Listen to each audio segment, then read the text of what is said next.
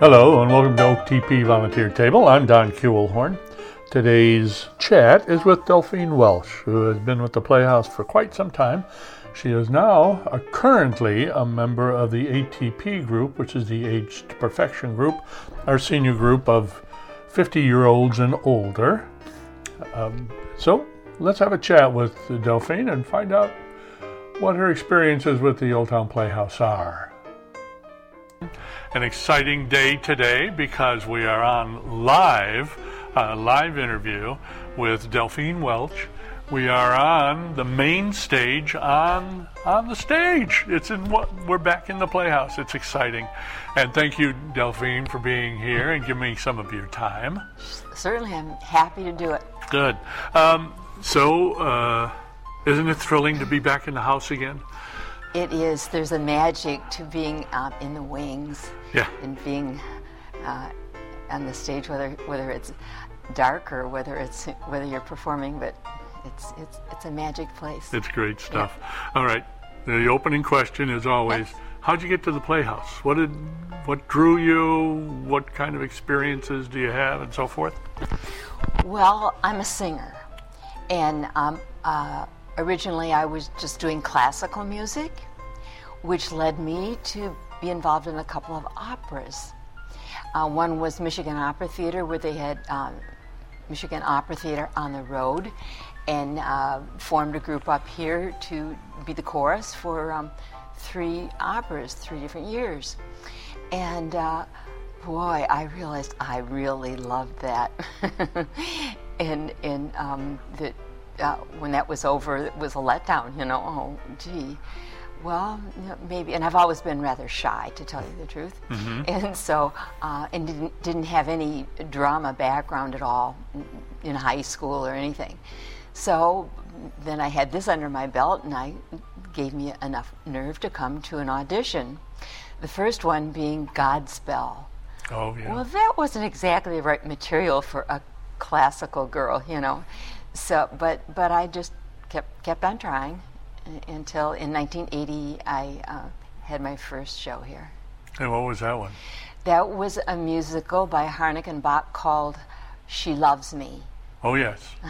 And I had brand new to the stage, and I had 5 solos and 2 duets and some choral things that we did in that show.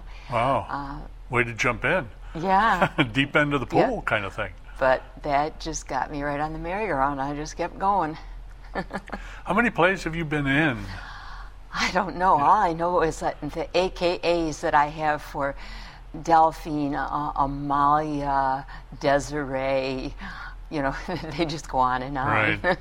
Right. What keeps you here? Well, I guess it's a place where I'm happy because I like the people. Everybody, from directors to office people to the people that I'm involved with still, are nice people, and I've made friends with them. For instance, the group that I'm with now, Age to Perfection, for seniors, we go out to lunch after our meetings, and we have a Christmas party, and we have great times.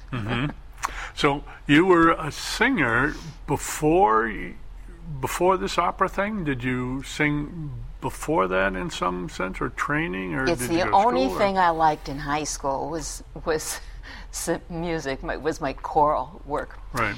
And I had gotten. I aspired to be in the better group and got up my nerve and went to the music teacher, a lady by the name of Fern Robinson, who was pretty well known in Detroit in the 50s. And she said, I said, I'd like to, can I get in that group? And she kind of frowned, and then she said, yes, you could if you take some lessons. So I took some voice lessons. But it didn't work out too well. I was a latchkey kid because my mother was single and working, and I didn't have the discipline to go on with these voice lessons, but still I stayed in chorus and really liked that. Mm-hmm. And then when I got to Michigan State, we had a dorm course that everyone was welcome to join, and I just immediately got into that, and so yeah, that's the rest is history, as they say. Yeah, that's all right. And then you came to the Playhouse. Well, you had whatever life, and then you came to the Playhouse. What kinds of things have you been involved? Were they always musicals, or did you? Well, for a number of years, they were always musicals, and then later on, the first play that I tried out for was Harvey, which is really kind of funny because in the podcast play Stage of Fools, there's this parody of theater life, and it's really drawing on experiences at Old Town Playhouse, and they're making fun of really what a bad show Harvey was, and that was my first non-musical show, and I had the whole first scene, and if I knew what I was doing, I could have knocked him dead, but I didn't, and right. The audience was just completely dead. Right. But then, do you remember a gentleman by the name of Frank Sisson? I do remember Frank. Frank came along, and then he was Harvey, and he came out, or Elwood P. Dowd, right, is who he was, and he came out, and everything I thought, in many respects, went quite well once he was on stage. Mm-hmm. But I guess it didn't quite make up for all the other not so good people like me. Well, that's how we think of it. I've heard people blame the audience for being a bad audience. They're not laughing at my jokes, they're a bad audience. Yes. And we know pretty much that they're the ones who paid the money. They should be the ones who should receive the entertainment. Yeah. But there are audiences that aren't as responsive as other audiences, and you can do the same show, at least what you think is, and they end up being not as responsive. Yes. But it's still a fun thing to get out there. Somebody told me that if you're not getting the response you expect from a line, you're not doing it right. Try something else, and in the run of a show, you have time to do that. Right. Yeah. Right. And you don't see that in rehearsal because you don't have the feedback. That's right. Until you finally get on stage and you deliver that line that everybody tells you is funny, and it doesn't get the laugh. And we can go into detail on the little specifics of it, because sometimes you need to set it up along before, and then when it comes to the punchline, if you haven't had help from the other actors, it's not always just one person on that stage. Sure. What do you do? Let's just talk about singing for a second. What do you do to prepare for singing? We're into a musical. Mm-hmm. You've auditioned, you get a role,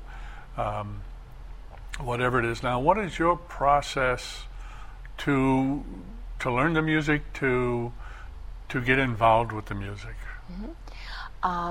When I was doing opera, what I would do a lot would be to get a professional recording and listen to it over and over, the choruses and the arias that the professional was doing.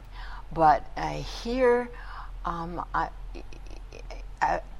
been very lucky, I think, in the directors and music directors that have been responsible for the plays that I've been in, and that makes a big difference. A really good director is makes all the difference in the world. Yeah, absolutely. But one of the things I always did, I'm a moderate drinker, but I would abstain from alcohol because I want to have the quality of voice, a female voice, a soprano. You don't want to get gravelly. Right. So that's one of the things that I would do, but I just devote my time to it. My granddaughters, who are mature adults now, but when they were in town growing up, I'd always corral them to help me read lines. Mm-hmm. Paul had a sort of dim view, my husband Paul, of of being that person feeding me the lines. And frankly, he did such a bad job that I really would rather have somebody else to be. Oh, and then I would do tricks like I'd have a boom box that I would set it up, and I'd read other people's lines and leave blank for me, and then turn it on and fill in my part. Isn't that cool? You said boom box, and now we have it on the cell phone. That's technology moving on forward, because I would do and have done exactly the same thing. Yes. That's how you got to learn it. You got to hear the other side before you can memorize your side. Yeah. Kind of a call and response effect. Do you play piano? Do you play any instruments? I played the piano poorly. I didn't stick with my piano lessons long enough, but my education background is I'm an elementary school teacher, and so what am I doing? I'm having a senior moment. What did you ask me again? About if you played piano or an Oh, instrument. yes. As I played, well, I can play in 3 flats and 2 sharps or something like that. But I would play the nursery rhyme songs that we needed. As a matter of fact, I was hired by the nursery school director because she needed somebody to play the piano for the music part, and so yes. I was I'm babysitting my grandchildren in Portland, and they have a piano, 88-key electric dude with weighted keys that feel a lot like a regular piano. So I got back here, I had to buy one. Yes. So I have it coming. I too have not been real good with my piano lessons, and so I can tinkle stuff out, but it's not pretty. But in this vein, I wanted to improve myself as I was doing more and more theater and singing in groups. I sang in a church choir, and I sang with the Grand Traverse Chorale from way back in its early inception. And and I found in my contacts with various groups and people that they thought I knew more than I really did. I was faking them out pretty much. So I wanted to have a better academic background in music. So I left teaching, and I was loose ends. So I went over to the college, and for a year, I became a music student over there. And I took sight reading and ear training, a year of theory. I sang in all their little choral groups that they had. And I went over to the theater department and took a couple of classes there, too. And so all these things helped me then a lot to feel more confident and to actually have more knowledge. Right. Have you been a Traverse City resident for a long moved time? here in 1958. So we feel pretty much like natives. Right. Yes. Paul was corralled as a high school art teacher. And that brought us up here. I knew Traverse City because my grandparents had a summer place over on Skeegamog Lake, which was in those days called Round Lake. And so when we some job opportunities came Paul's way, I said, "Oh, Traverse City, I know that. Yeah, that'd be good. Let's go there." and of course, it has been so good for. Traverse City has just been so good to Paul and myself. Right. That it was definitely the right decision. Good. Yeah. Good. So you're now currently more involved with the ATP. Yes. What is it? Age to Perfection. Age to Perfection. I just say ATP and I forget what it really means. Right. Age to Perfection. Right. The group that we have here that's 55 and over, you have to be 55 years, Right. and you're under 40, aren't you, right now?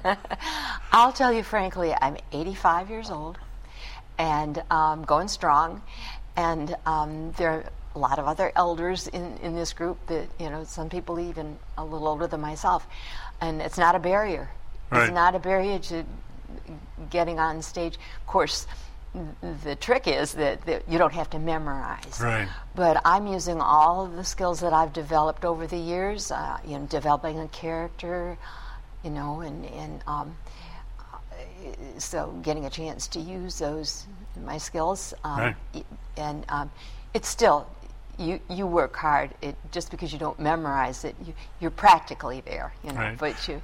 It's a reader's theater, Yes, and it that is. you have the book. Yeah. And depending on the director, you're either standing reading from the book, or you're sitting reading from the book, or you're making entrances with the book. It's a pretty dynamic theater group, really. There was, I took a picture of you. You have about 30? I would say that, this whole year being out of commission, I'm almost kind of forgetting. But no, as a regular attendance, the last we were meeting, I would say we'd always have 20 on a Saturday, but there were a lot more people, and that's the beauty of it too, that you can be flexible, Right. And the group meets in the daytime for rehearsals, and most of our performance, as a matter of fact, are daytime, where we go to entertain the elderly, the shut-in people in assisted living facilities. Right, it's been shut down for the past year. COVID has taken its toll, just like anything else, or everybody else. Yeah. But have you had word yet that you're going to start forming up again and preparing to play? But I don't know if they're allowed to go into seniors' facilities. Right, they're still leery. I know I live near Bay Ridge, and walk past there, and someone was sitting on the porch. I walked past the other day, and I said, "Are you still in quarantine?" And she said, "Oh yeah, they've had flare-ups." Yeah, I guess Michigan, while I was gone, Michigan had the highest resurgence in the country. Yes. And they're still pretty high, but they're coming down. Yes. They've got something going. It's a weird one, and part of it is just people not participating as they should, and that's unfortunate. Yes, but it is. It's here. Yeah. It's what it is, and we move on. Yeah. The Playhouse is open, so that's a good thing. And since we've so many people have taken shots, I've been involved in this recent podcast production I mentioned, Stage of Fools, and we have observed in our recording sessions distancing and keeping on masks until we were actually in front of the microphone, and we could take our mask off then, but we were well distanced from people at that time. And we're socially distanced here. Absolutely. I mean, even though we're shots, we're both vaccinated to the nines, as it were. Right. So, with ATP, what kind of preparation do you do there, since it is reading, a reader's theater? You said you still use your same skills. How do you do that now with a reader's theater, as opposed to a stage play where you physically come in and stand with somebody and deliver lines? Sometimes when I've had roles where I had a co-actor that we did a lot of back and forth with, a lot of dialogue, we'd voluntarily get together and do our own rehearsals. But we would have, for the average show, we would probably have 3 rehearsals called by the director, where we have lengthy rehearsals and do a good practice. And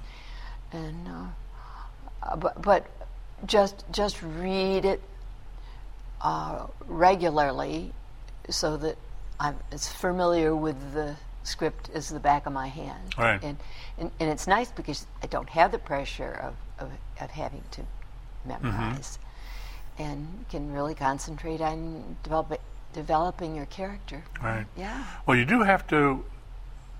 still have to know the script. You do. Because if you're not involved in the scene, you can drift.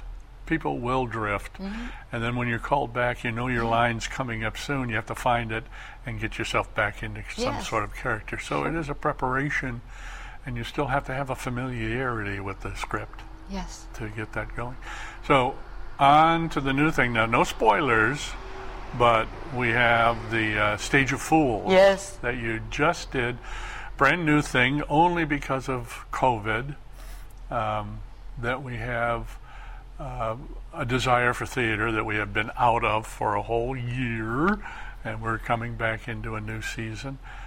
And tell me about auditions for it. How did you... there were auditions, which was kind of interesting, I guess. I kind of expected it, but I kind of was shocked by it. Yeah. So you auditioned for Stage of Fools? I did. And what I thought was very nice was that the audition calls went out to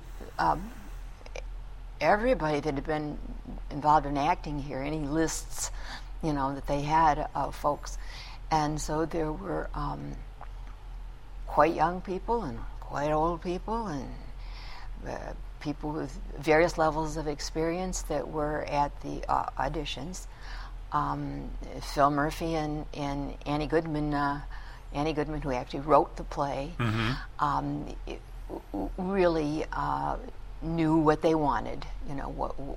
What they knew the difference between it just being an auditory thing and being on stage. It isn't exactly the same. And so they knew what they were looking for in the... and once I got to auditions and saw so many very capable people there and all the ages and everything, I thought, oh, well, but it was fun, Mm-hmm. It was worth just to get out of the house, for heaven's sakes, and have something going on at the theater. And was very, very surprised when I found out that I had a small role, a very small role. But the old saying, there's never a small role.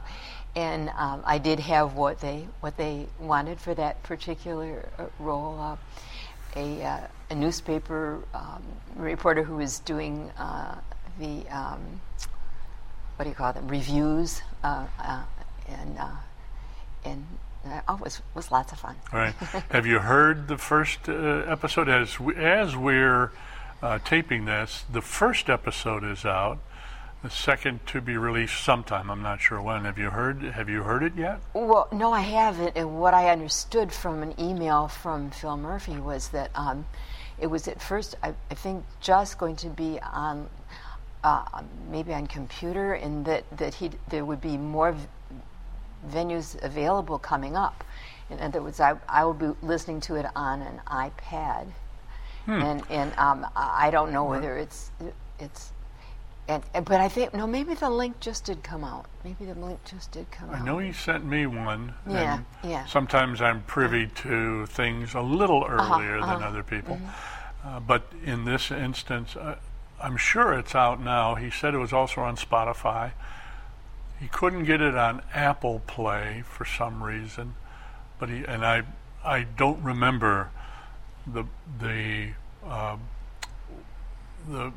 provider that is where he submits his product to. There are so many that it's tough to figure out where anything's played. I know the Volunteer Table, this show is on Anchor.fm, but that's because it's free, and so I'm perfectly willing to do anything for free. Sure. But it doesn't have the kinds of things that Phil needs from his production. So, but I did hear it's out. It's interesting. That is for sure. It is. I'll be glad to hear the ongoing episodes. I guess 9 in number. Do you know where your particular role? If it's small, you're probably not in a whole bunch of episodes. I'm just episode 9, scene 1. No, wait the whole time for yours? But I'm excited Sure. about listening to all the episodes and in hearing the whole thing. I'm excited about it. Yeah. Sure. That's got to be interesting. How did that fare with all the other things you've done as far as an experience? It's got to be something different, right? Yeah. It seemed pretty easy, really. My main challenge is working with all digital things because, when I taught, that was way before computers, and Paul didn't have any kind of that experience because he always had a secretary that took care of everything, and he never had to be bothered with that. So, I don't know, maybe it was 20 years ago or something like that, we finally, Paul decided we should have a computer, and I said, I don't have to have a computer. I don't, what good is that going to do for me? But then I found out that I was way out of it because any of the groups that I belonged to, they were corresponding and connecting with people, and Right. they had to write me a special letter, to let me know what was going on. Snail mail. Oh, I can't do that. So, but I still find that very challenging. Right. Yeah.